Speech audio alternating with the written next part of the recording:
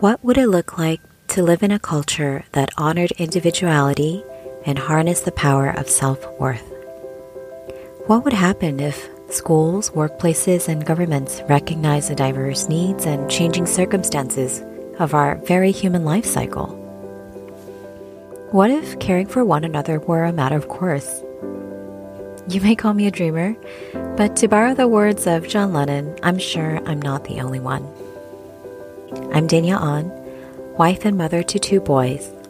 In the Early Care for Every Kid podcast, I interview fellow parents, educators, entrepreneurs, activists, and thought leaders who care for and work with young children to help answer these big questions. How do we make learning, living, and loving more harmonious, not only for the children of today and tomorrow, but also the inner child we each already have within us?